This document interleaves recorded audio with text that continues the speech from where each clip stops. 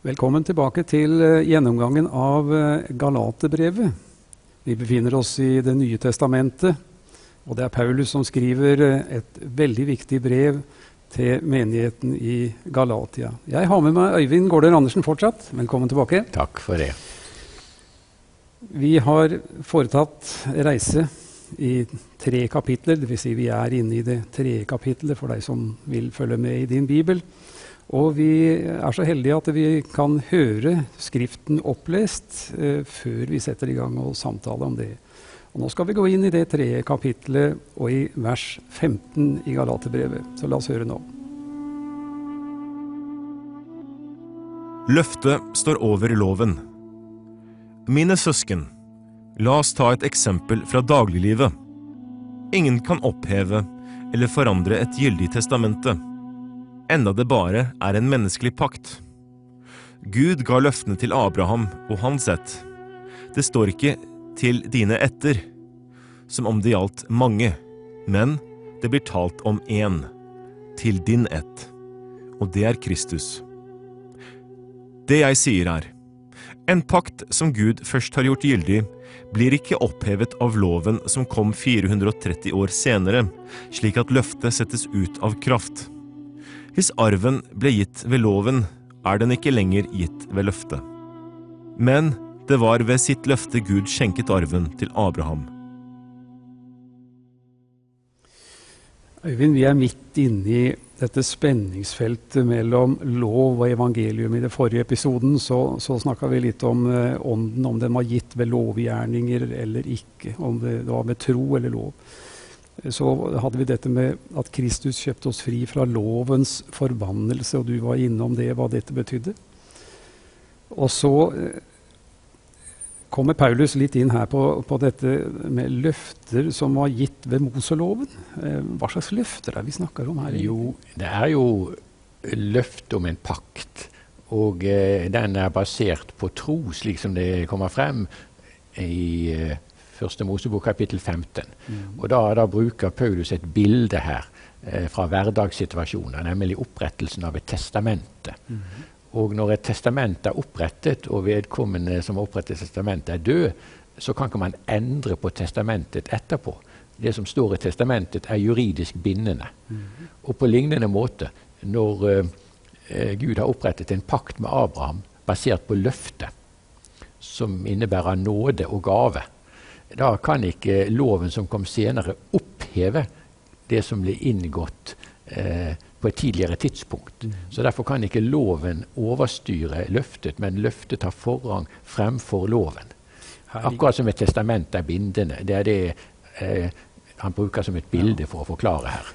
Det er nok mange av seriene kanskje som tenker, har dette noe med det vi kaller det gamle testamentet og det nye testamentet? At det er en gammel pakt og en ny pakt som Gud har? Det er nettopp det har. Vi bruker uttrykket gammel pakt og ny pakt. Og vi kunne også oversette med pakt, for det greske ordet diateke, det kan bety både testamente og pakt, men det blir lettere å forstå det juridiske hvis man tenker på testamentet som er opprettet og er juridisk bindende, men man kan også ta det om pakt. Og også i den gamle pakts tid så er det løftet og nåden som er overordnet, for ingen har noensinne, hverken i gammel eller ny pakt, kunnet bli frelst ved loven. Lovgjerninger, sånn som det forklares litt senere her i Galaterbrevet, kom inn som en midlertidig ordning, og samtidig pekte den fram mot Kristus. Loven skulle avsløre synden, fungere som en lyskaster som kastet lys på vårt behov for frelse. Men samtidig så gjorde jo loven det slik at om du og jeg hadde levd da, så ble vi på en måte bevisst at vi var jo mye dårligere mennesker enn noen gang, fordi loven kom og satte lyset på meg og deg. Jo, men samtidig så ut fra den gammeltestamentlige tankegang og den jødiske tankegang som springer ut derifra, så var jo det slik at man så på loven som en veldig god gave fra Gud, som gav oss veiledning og fortalte oss om hvordan vi skulle leve. Og også fariseerne, som pekte på lovens viktighet, forstod at vi kan ikke klare å holde hele loven. Men Gud er nådig. Vi kan få lov å få tilgivelse. Og vi får tilgivelse når vi angrer og vender om.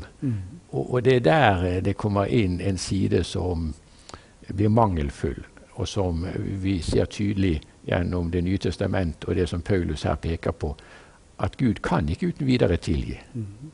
Det er en beretning i Det nye testamentet, står blant annet i Markus kapittel 2, som illustrerer dette veldig klart. Jesus taler i et hus i Kapernaum, det er så fullt at folk kan ikke komme inn. Så kommer 4 stykker bærende på en lam mann. De får ikke han inn i huset, de går på taket, for det er en trapp utvendig. De åpner taket, firer den lamme mannen ned, og så sier Jesus, dine syndere er deg forlatt. Og da tenker de skriftlærde som sitter der, han spotter Gud. Hvem andre enn Gud kan tilgi synder, tenker de. Nå vet Jesus hva de tenker, så han spør dem, hva er lettest å si til denne lamme mannen? Ta din seng og gå, eller dine syndere er deg forlatt. Og så sier han, for at dere skal vite det at menneskesønnen, altså Jesus selv, har makt til å tilgi synder, så sier han, ta din seng og gå. Men de skriftlærde gjorde 2 feil. For det første anerkjente ikke de Jesus som den han var. For det andre så tenkte de at Gud kan tilgi synd. Men det er feil. Det var bare én grunn til at Jesus kunne tilgi hans synd, og det var at Jesus selv skulle ta straffen for hans synd. Og grunnen til at Gud kan tilgi er at straffen er sonet. Gjelden er betalt. Ja. Altså hvis Jesus ikke hadde vært villig til å dø på korset for den mannen, da kunne han ikke ha sagt til han, dine syndere er deg forlatt. Det var bare fordi at Jesus skulle dø for ham på korset, at han kunne si det. Så Gud kan ikke tilgi synd uten at det har skjedd en soning, og den soningen er bare Gud som kan utføre. Og der er det at denne, skal vi si, fariseerforståelsen av loven blir mangelfull, for man tenker at Gud kan tilgi bare på grunn av at vi endrer innstilling. Men hvis det er på grunn av at vi endrer innstilling, på grunn av at vi tenker riktig, så blir jo det også en form for lovgjerning.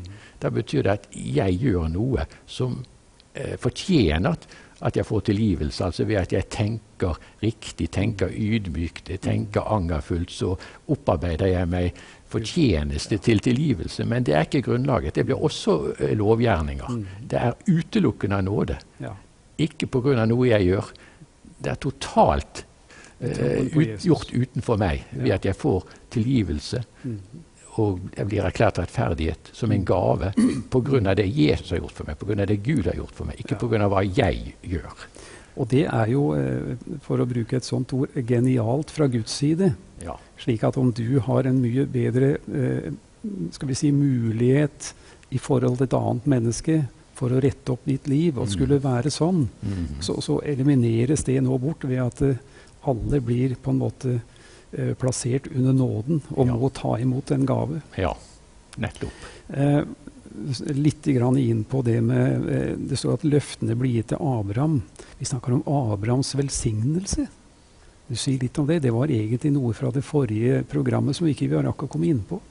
Ja, det er jo noe som ble sagt, som står gjengitt i første Mosebok kapittel 12. At Gud utvelger Abraham og hans ett.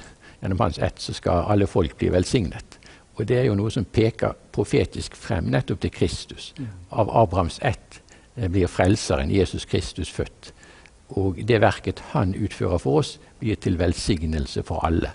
Så mest grunnleggende sett så handler det om at vi får synstilgivelse, at vi får bli Guds barn, at vi får Gud som far, og så følger jo det masse andre typer velsignelser mer konkret i kjølvannet av det igjen, med at vi skal få lov å be og få bønnesvar og oppleve Guds velsignelse på ulike områder av livet, men alt det har sitt grunnlag og sin basis i Kristi verk for oss, ved hans død og hans oppstandelse. Så han er vår velsignelse. Det er han. Ja, han fører en god sak etter hvert. Han er grundig, Paulus, i sin argumentasjon. Og han kommer inn på videre her i vers 18, dersom en får arven ved lov. Ja. Altså det er en arvedel her som man også kommer inn på. Ja, og den er jo ikke noe vi har gjort oss fortjent til. Denne arven, den får vi som gave. Hva er denne arven består av, Øyvind? Ja, i det gamle testamentets tid så handler jo det om at Israels ulike stammer, som kom fra Jakobs 12 sønner, fikk arvedel til ulike områder av landet. Men dette igjen noe som peker fram mot det som skulle skje gjennom Kristus, at vi alle blir gjort til arvinger i Guds rike. Det vi opprinnelig ble skapt til, nemlig å leve i samfunn med Gud, i å leve i Guds nærhet, for å leve i Guds verden preget av herlighet. Det mistet vi gjennom syndefallet. Men Gud har gjenopprettet dette slik at vi får lov å komme tilbake. Så det vi opprinnelig ble skapt til, det får vi lov å komme tilbake til. Og det den arven vi har fått. Så det handler om hele spekteret fra det å få syndenes tilgivelse, bli erklært rettferdig, bli et Guds barn, som igjen gjør at veien åpen inn til å arve alt det som vi skal få lov å arve fordi at vi barn av vår himmelske far. Den evige herlighet i hans nærhet. Ja.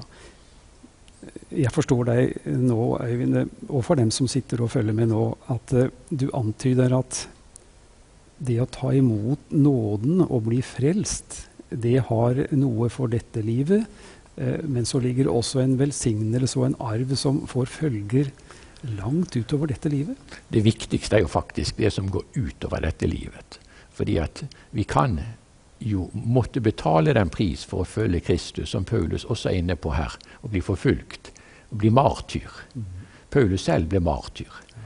Tenk på de som har kommet inn under ISIS-regime i dag, og som får valget, enten blir det muslim, eller så kapper vi hodet av deg. Da jo det slik at det viktigste ikke hva som skjer her og nå, men hva som venter. Det det aller viktigste. Og det må være overordnet. Men det betyr ikke at Gud ikke har omsorg for oss her og nå. Det har han også. Så vi skal ha tro for det, og ta til oss Guds løfter, både når det gjelder vårt liv her og nå, men samtidig så må vi huske på at vi på reise mot vårt endelige mål. Gud har omsorg for oss under reisen, men enda viktigere enn reisen målet. Ja. Vi skal ta et steg videre her, og Paulus begynner på en konklusjon, hva loven egentlig da for noe. Hva skal den tjene til? Og vi skal lese litt fra det 19. verset i det 3. kapittelet i Galaterbrevet, for å se litt på det, og så skal vi samtale om det etterpå.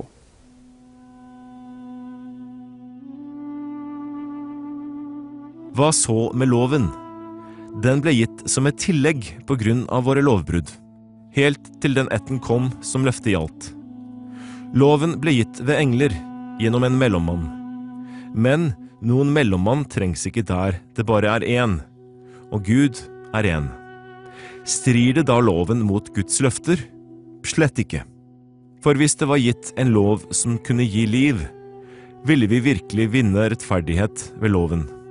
Men Skriften har lagt alt under synden, for at de som tror på Jesus Kristus, ved sin tro kan få det som var lovet. Før troen kom, var vi i varetekt under loven, innestengt, helt til den tro som skulle komme ble åpenbart. Slik var loven vår vokter til Kristus kom, for at vi skulle bli kjent rettferdige ved tro. Men nå, når troen kommet, vi ikke lenger under vokteren. For dere alle Guds barn ved troen i Kristus Jesus.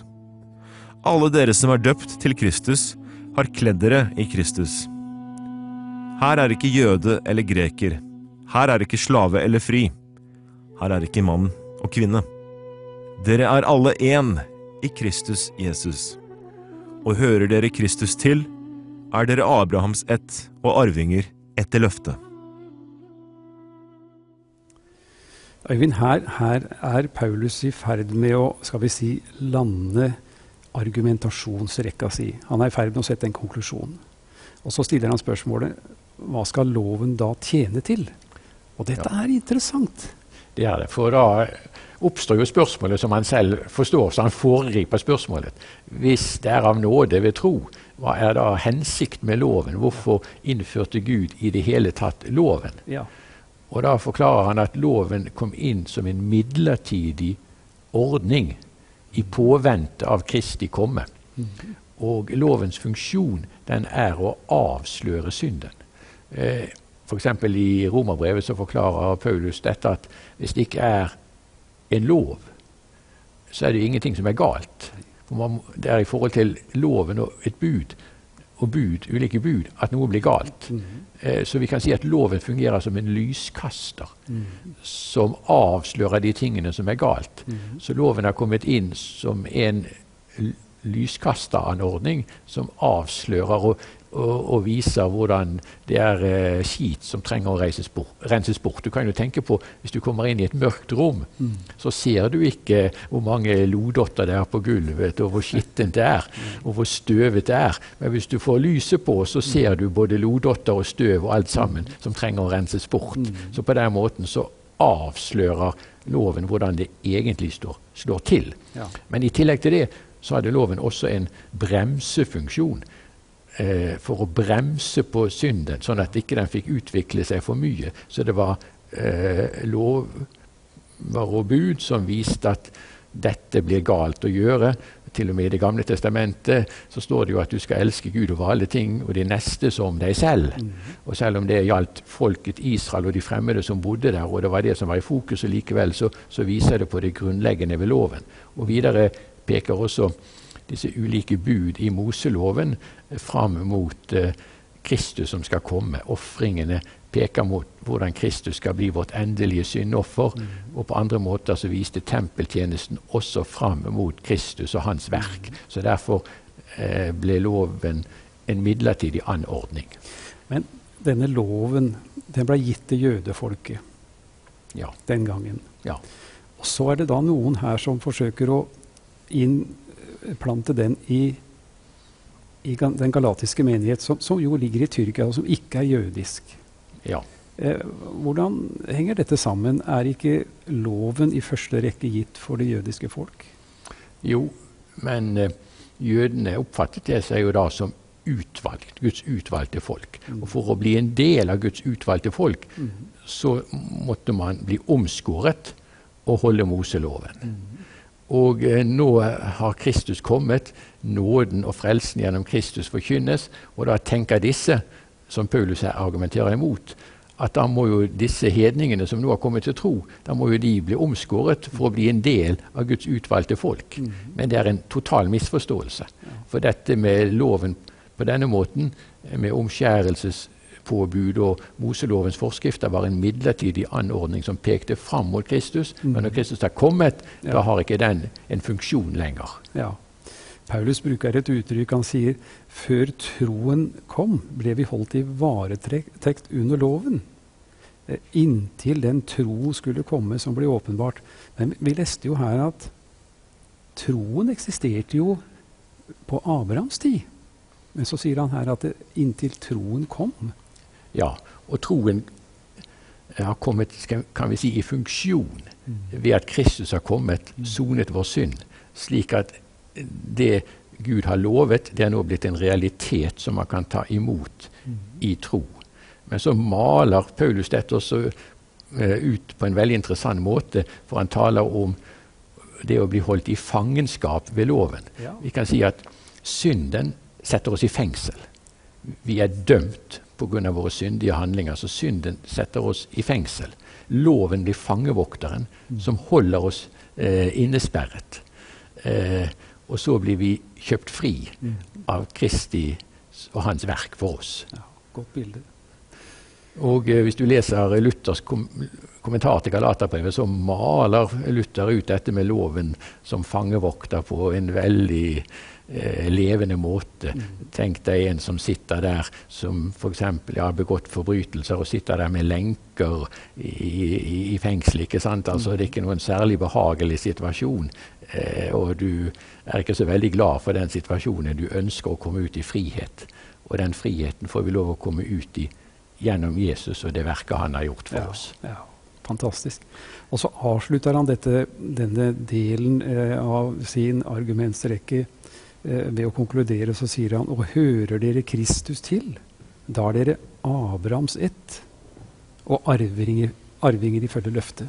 Ja, nettopp, og det er jo en fantastisk sannhet. Men før vi har kommet dit, så har han også tatt opp et annet emne, bruker et annet bilde. Han kaller loven, nå er det ulike oversettelser, vår tuktemester til Kristus. Ja. Egentlig på gresk så står det at loven er pedagogen. Og pedagog blir brukt i en annen betydning enn vi bruker ordet pedagog i dag. Pedagogen var den slaven som skulle følge barnet til skolen, som skulle se til at barnet gjorde leksene, som skulle holde barnet i ørene, som vi sier, og se til at barnet gjorde sånn som det skulle. Og så sier Paulus at loven er som denne pedagogen, denne slaven som fulgte barnet. Loven er vår pedagog som leder oss til Kristus. Og dette er frelseshistorisk ment. Loven hadde sin funksjon inntil Kristus kom. Loven var denne pedagogslaven som fulgte oss for å lede oss til Kristus. Men den funksjonen trengs ikke lenger etter at Kristus er kommet. Da er funksjonen av loven ferdig. Men samtidig som det er sant, og at dette først og fremst er frelseshistorisk tenkt i forholdet mellom gammel pakt og ny pakt, så er det også slik at fortsatt har loven denne funksjonen for oss, hver enkelt, individuelt, personlig. Loven avslører din og min synd. Vi har ikke maktet og makter ikke å holde det dobbelte kjærlighetsbud. Vi er egoister. Vi elsker nok oss selv mer enn vår neste, i stedet for å elske vår neste like mye som oss selv. Og hvordan det er med Gud vet vi også hvordan det kan være. Så derfor får loven denne pedagogfunksjonen. Den avslører vår synd og viser vårt behov for frelse, og på den måten så leder loven oss til Kristus, hvor vi kan få tilgivelse og få nåde, og alt det vi trenger for å leve som Guds barn. Så denne vokteren må vi på en måte leve med som en påminner da, om vår helliggjørelsesprosess og vårt liv som en kristen. Det kan høres negativt ut, men hvis du tenker på bildet med et mørkt rom, hvor ikke du ser skiten, til forskjell for det å få lyset på så man ser skiten, så er det den funksjonen jeg taler om at lyset slås på, og skiten som trengs å renses ut, blir avslørt. Ja, vi er faktisk kommet til veis ende med denne episoden nå, Øyvind. Det er veldig interessant. Neste gang skal vi se på noe som blir betegnet som lovens herredømme. Det er mange sider ved denne loven som er interessante, og du som har fulgt med, vil bare si takk for at du er med oss gjennom dette interessante brevet. Vi er tilbake med en ny episode ganske snart, så igjen, takk for at du fulgte med, og velkommen igjen.